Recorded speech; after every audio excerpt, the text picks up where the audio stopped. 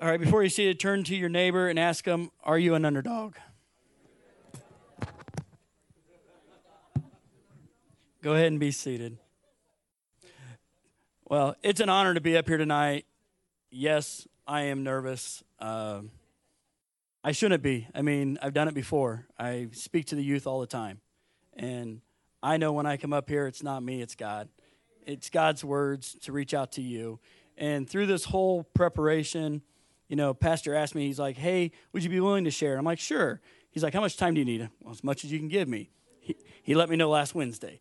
So that was a little less time than what I would like to have. But, it just proves that it was God and not me. And tonight, my first question to you is, what are your expectations? When you come to church tonight, what are you expecting? Pastor Bill referred to the church campus that we do. And Laurel got us connected in with a church camp down in Louisville, Indiana. It's just a little bit past Indianapolis. And we've seen some amazing things happen down there in the youth. And when we go down there, we encourage all the leaders, the bunk leaders, and the people that are working the different areas, when they come into the service, to expect God to show up. Not to just come in just because that's what we do. Tonight, maybe you came to church because it's Wednesday night. And that's just what we do on Wednesday night. You come to church. Or maybe you came because, you enjoy the fellowship. There's nothing wrong with that. But maybe that's what you came for. Maybe you came because you heard I was talking and you wanted to come see me. I did see both my sisters here tonight, so a little added pressure. But I want to encourage you tonight as I just share that you expect to hear what God has for you tonight. Come expecting. We tell the kids that if you expect God to meet you here, he'll meet you here. If you expect God to meet you here, he'll meet you here. So what are your expectations? Okay. Now, what's God's expectations for you? Okay. So we have to not only expect God to meet us, but then we have to do what God's expecting us to do. Tonight I'm going to talk about giants in our lives. Are you an underdog? And when you think of an underdog, you think of a person or a group that's expected by everybody around them to lose. They're not expected to win. If you look up on Wikipedia, underdog, it shows a picture of David and Goliath. And when you see that picture of David and Goliath, and you start to really look into it, what was Goliath? 1 Samuel 17, and we'll get more deep into it in a minute, but let's look at Goliath. Goliath was a champion. He'd never been beaten, obviously. In that time, you fought to the death. So if he had been beaten, he wouldn't be standing there chanting at people. If you really study Goliath, you'll find that they say he was anywhere from 6'9" up to 10 foot tall. Either way you look at it, that's a very large man. He was very large in stature. He carried himself as so. He was not afraid of anybody or anyone because of his just pure size. They talk about his armor.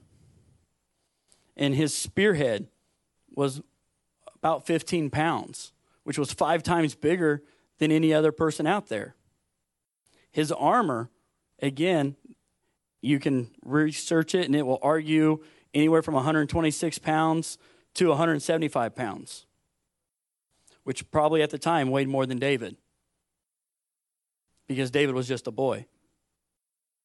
So Goliath was a very large man. Now tonight, what are the giants in your life? I thought Patricia was going to start preaching for me up here when she was talking about the different areas, financial giants. Do we have a financial giant? Is that facing you right now? Do you have to worry about finances? Maybe it's health, relationships. Maybe it's your kids. Maybe they're not falling right where you want them to be or where God wants them to be. I'm very blessed. I have 4 amazing boys. And I know they're all right where God wants them, even the one that's overseas.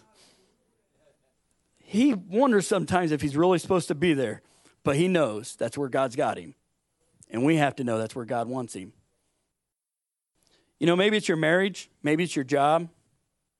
What is that giant that's facing you right now? It can be, maybe it's emotional. You know, Goliath would come down every day for 40 days, and he would taunt the men. You know, and if you picture it, they were both on top of the mountains, on top of the hillsides. So the only way to get to the other side was to go down into the valley. Well, if an army would move forward down into the valley, they would expose themselves, and they'd become vulnerable. So neither army could move forward. So it was not uncommon in this time to send your best man against their best man and fight a one-on-one fight. So Goliath would come out and taunt him. Does your giant taunt you? Now, me personally, one of the biggest giants in my life was a financial giant. It cost me everything, except for my family. I lost my house. I lost my business. I lost everything. We filed bankruptcy. That giant was huge. We still fight that giant. But it's a different fight now.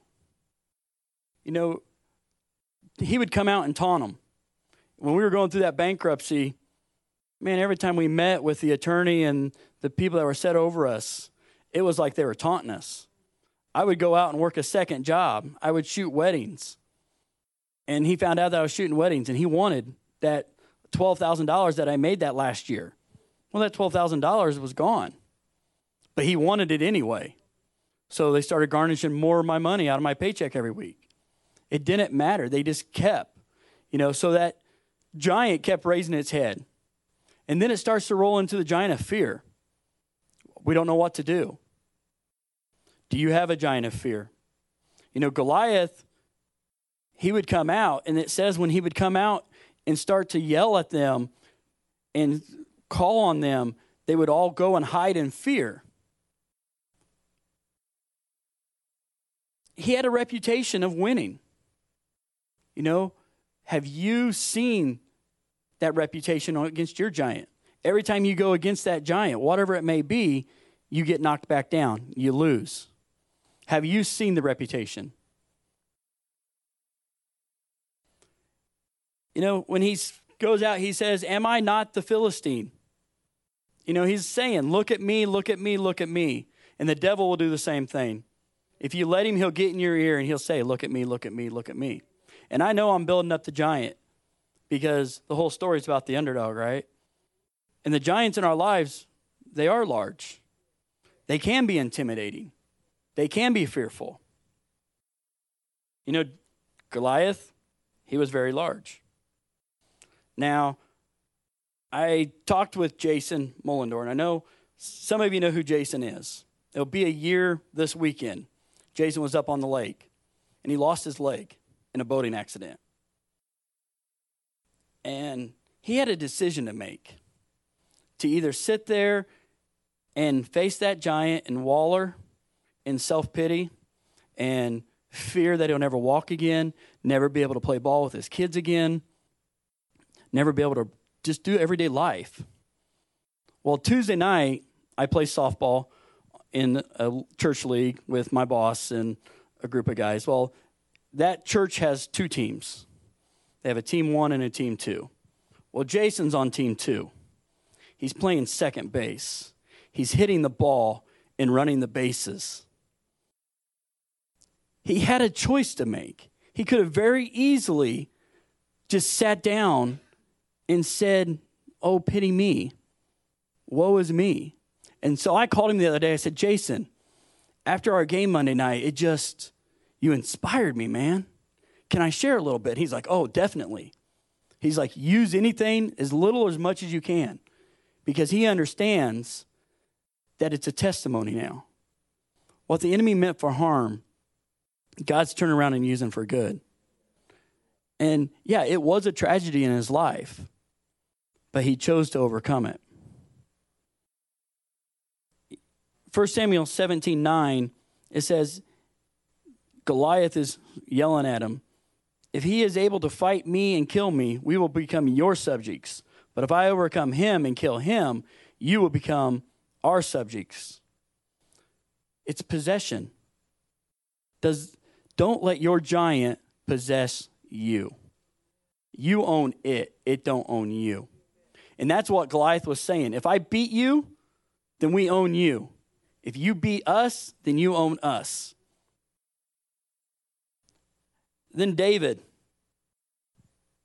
he was a small man. He was a teenager. And he comes up and he finds his brothers. And his brothers look at him and say, why are you here? Go away. Now, he was just there to bring him food. And he's like, go away. We don't need you. You're just here because you want to see the action. Have you ever been told that you're too old, you're too young, you're too big, you're too small, you're not smart enough? Been there, done that. But David was like, wait a minute. No. See, David was sent on an ordinary mission to take his brother's food. But God had an extraordinary plan.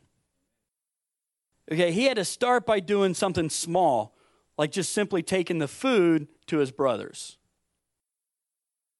And maybe God's asked you to do something small, like drive a bus or one of the church vans. I'm sure David would not mind a few extra hands helping him with the buses, the vans. David started, right, driving the vans.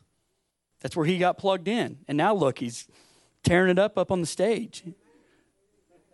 But we can say, well, God, I don't want to drive the van. I don't want to work in the nursery. I want to do something great for you. Well, God says, well, start here. It's just an ordinary plan, but God's got an extraordinary plan for you. But you have to follow the small steps. When we're obedient in the little things, God will be faithful in the big things. And it could be as simple as drive a church van one time a month, or, help Greg with the ushers one time a month. There's places to get plugged in. And what's God asking you to do? Remember we said, what are your expectations? And what is God's expectations of you? Maybe it is that he wants you to drive a church van, or work in the nursery, or work in the children's area, or help with the ushers and greeters. Plenty of areas to get plugged in. Maybe it's to take somebody at work out to lunch. Maybe it's that person that you really don't like.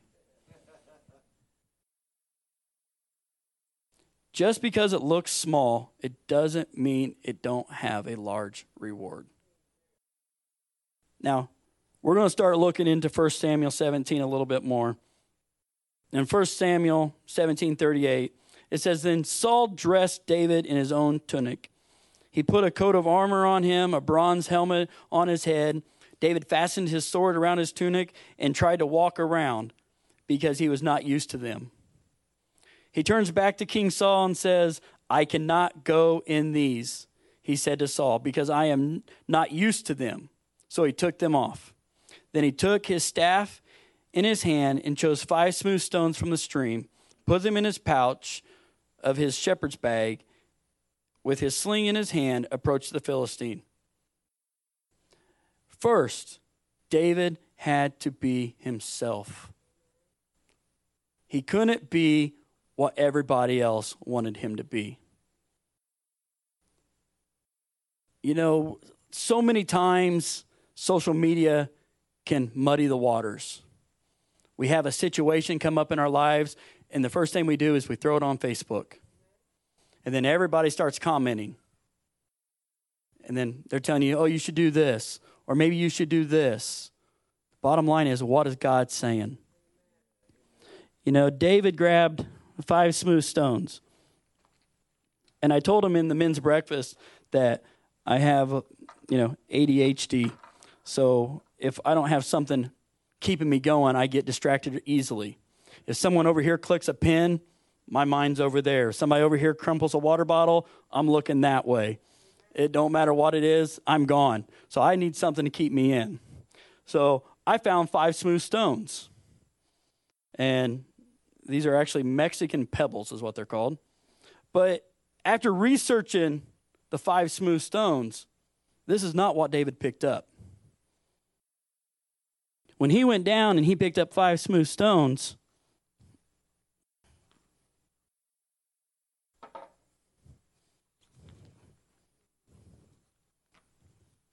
he picked up 5 stones. They say that if you research it, that they're about the size of a cue ball or a tennis ball. That's a pretty good sized stone. That is not a rock. So he picks up his 5 stones. And we'll talk about those a little bit more later. As we move on to 41. Meanwhile, the Philistine, with his shield bearer in front of him, kept coming closer to David. He looked David over, and saw that he was little more than a boy, glowing in health and handsome, and he despised him. He said to David, "Am I a dog that you come with me with sticks?" The Philistine cursed David by his gods. "Come here," he said, "and I will give your flesh to the birds and the wild animals." Couple things on this one. One, this became very personal to David because it was no longer about David and Goliath because he cursed him by his gods. Now, all of a sudden, he's bringing God onto the picture. Now it becomes personal to David. And now David knows that, wait a minute, this isn't my battle no more. This battle belongs to the Lord. One thing that it catches my attention, and I'll go back to it in a minute, is it says, am I not a dog? Am I a dog that you come with me with sticks? Well, in 40, it says he had a staff. It said nothing about sticks.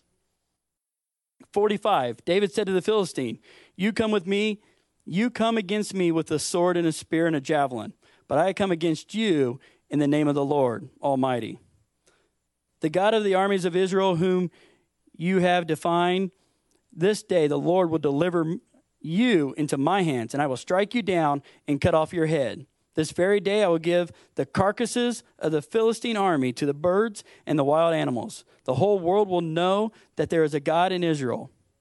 All those gathered here will know that it is not by sword or spear the Lord saves, for the battle is the Lord's, and he will give all of you into our hands. David went into battle expecting God to show up. What are your expectations when you face your giant? When you stand in front of that giant, what are your expectations? David says, I'm going to cut your head off. And he has a staff and a slingshot and 5 stones. He didn't even have a sword, but he was confident in who he was. He knew what God's will was. And he was expecting God to show up and meet him at a certain point. 48. As the Philistine moved closer to attack him, David ran quickly towards the battle line to meet him. Reaching into his bag, taking out a stone, he slung it, stuck it in the Philistine's forehead. The stone sank into the forehead, and he fell face first onto the ground. Now, I've always loved this story of David and Goliath. But this, when I really started studying it and looking into it, it means so much more to me now. And this is just as much for me this week as it is for any of you. If you research the stone, like I said, they were large stones. But a slinger, is what they called them, could sling this stone and hit a target at over 200 yards.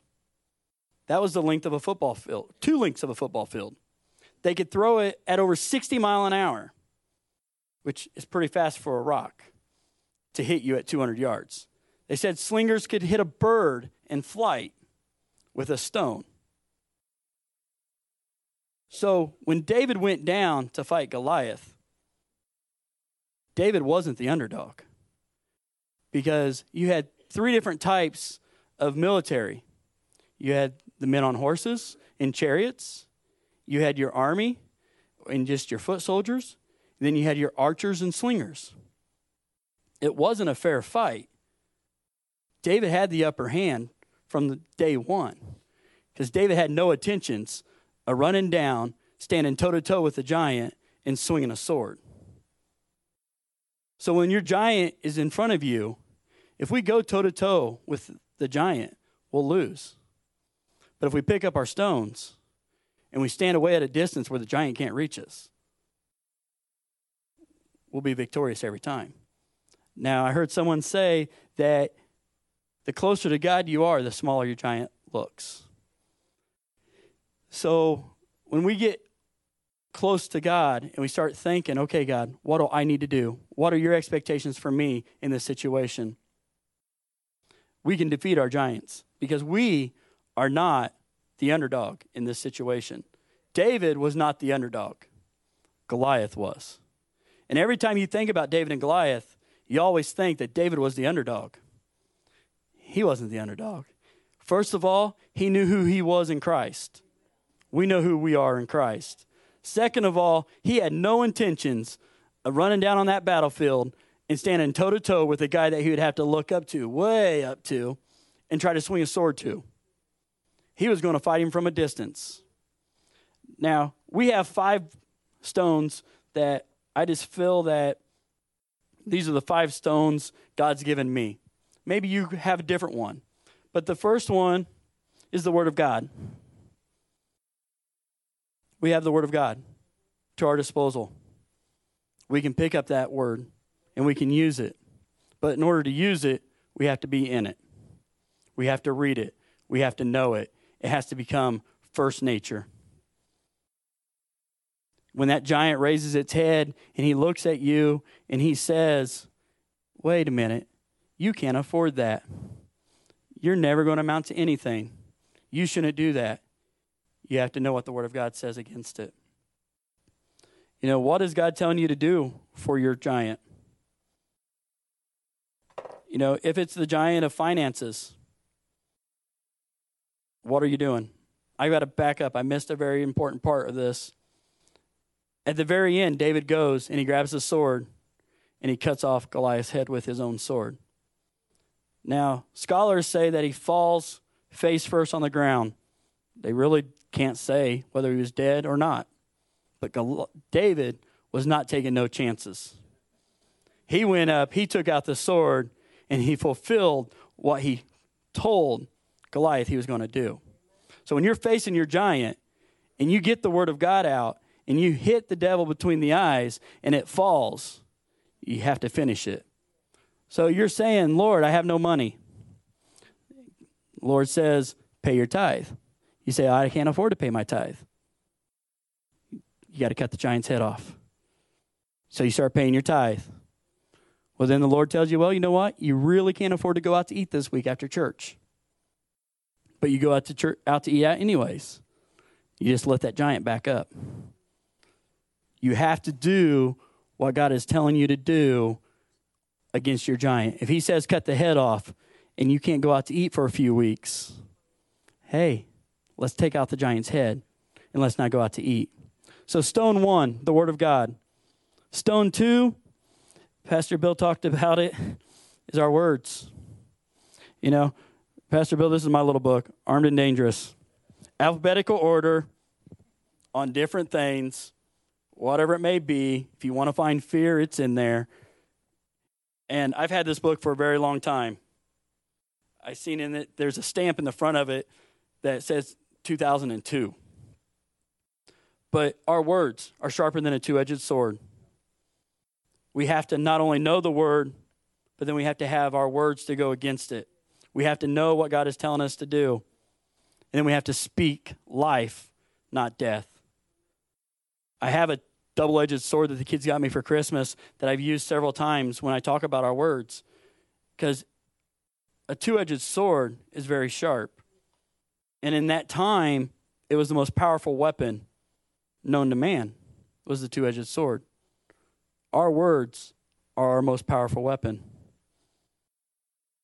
You know, I forgot these, so I had to call or ask Mark when he got here. Knee pads. Because our third stone's prayer. We got to get on our knees. And we got to pray. And you got to say, God, what am I to do? And then when God says, I want you to give that person over there $20, and you say, Lord, it's my last $20. What are you expecting God to do when you give up your last $20? You have to get on your knees and pray and know what God's telling you to do to take off your giant's head. If it's healing, maybe God's telling you to lose 10 pounds.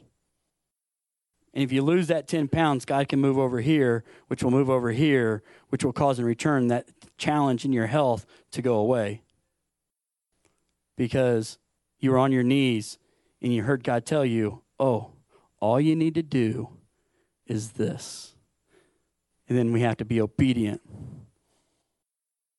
Now, this one here is one that a very wise man talks about a lot. And I have to admit, I'm not the greatest at it, but I expect to get better at it. Pastor Bill gave me this. It's a journal. And if you listen to Pastor Bill, he talks about these, seems like every week. And apparently he's trying to tell me something, because I don't use it near enough. Okay? But the journal, we have to be able to fall back on what God is telling us. When you pray and you want to know, God, what do I need to do in this situation? And then he tells you, and then 6 months goes by, and that giant raises his head again. Right, here's the answer. God's already told you. But if you don't write it down, you may not remember. And like I said, I've got some pages filled in this book, but not near enough, especially as long as I've had this thing. So, Pastor Bill, I will try to write more in my journal. Okay? And the fifth one is media.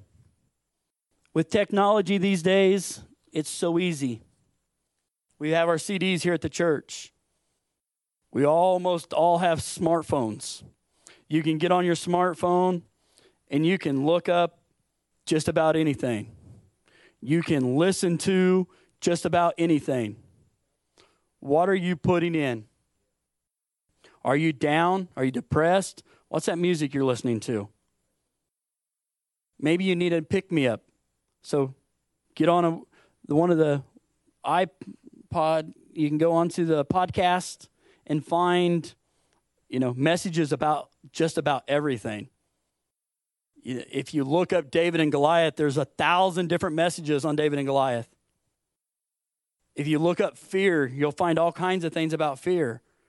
So when that giant raises its head against you and you don't know what to do, and you're on your knees and you're praying, and God's showing you the scripture to speak over it, and on the way to work, instead of listening to the country station or Z96 or whatever it may be, maybe you stick in a CD from Pastor Bill's message on Sunday, The Power of Our Words, and you listen to it, and you listen to it, and you listen to it, until without even thinking, you just say it, and you know it.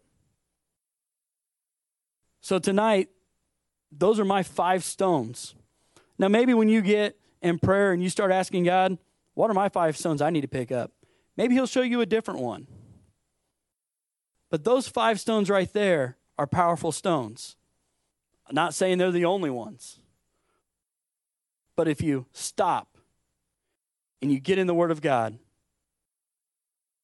and you watch what you're saying and you're praying and asking God on your knees, God, what do I need to do in this situation? You're writing it down. And then whenever you get a little bit discouraged, you listen to some pick-me-up. And it takes you right back to the beginning again. And you say, okay, Goliath, let's go. Pastor Chris got all wound up here tonight talking about victory and being victorious. I thought she was going to run off with my message. Okay, we got to get excited because we're not an underdog. God has set us on top. we are victorious. And without a shadow of a doubt, we can beat the giant every time in our life, as long as we know and we understand what the giant is. Now, back in the very beginning, we talked a little bit about where it says, you come with me with sticks. And me and my wife talked about this, and she said, are you discrediting the miracle? And I said, no, I'm going to discredit the giant. They say that in very large people, even from that time all the way up through current people, when they get real tall like that, it's because of a tumor on their brain. And it gives them double vision and near vision, or near sight. You know, it says Goliath was led onto the battlefield. He yells at David and says, come to me. And he sees 2 sticks. The bottom line is, sometimes when we look at a situation, it's not what it seems. Goliath wasn't what he seemed. Yeah, he had a reputation, but that reputation was built on false pretenses. Because, yeah, he was big and strong, but he couldn't see you until you got right up toe-to-toe to him.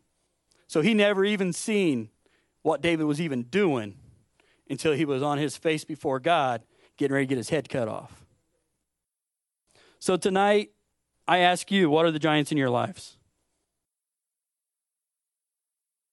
It can be anything. I know I've got them.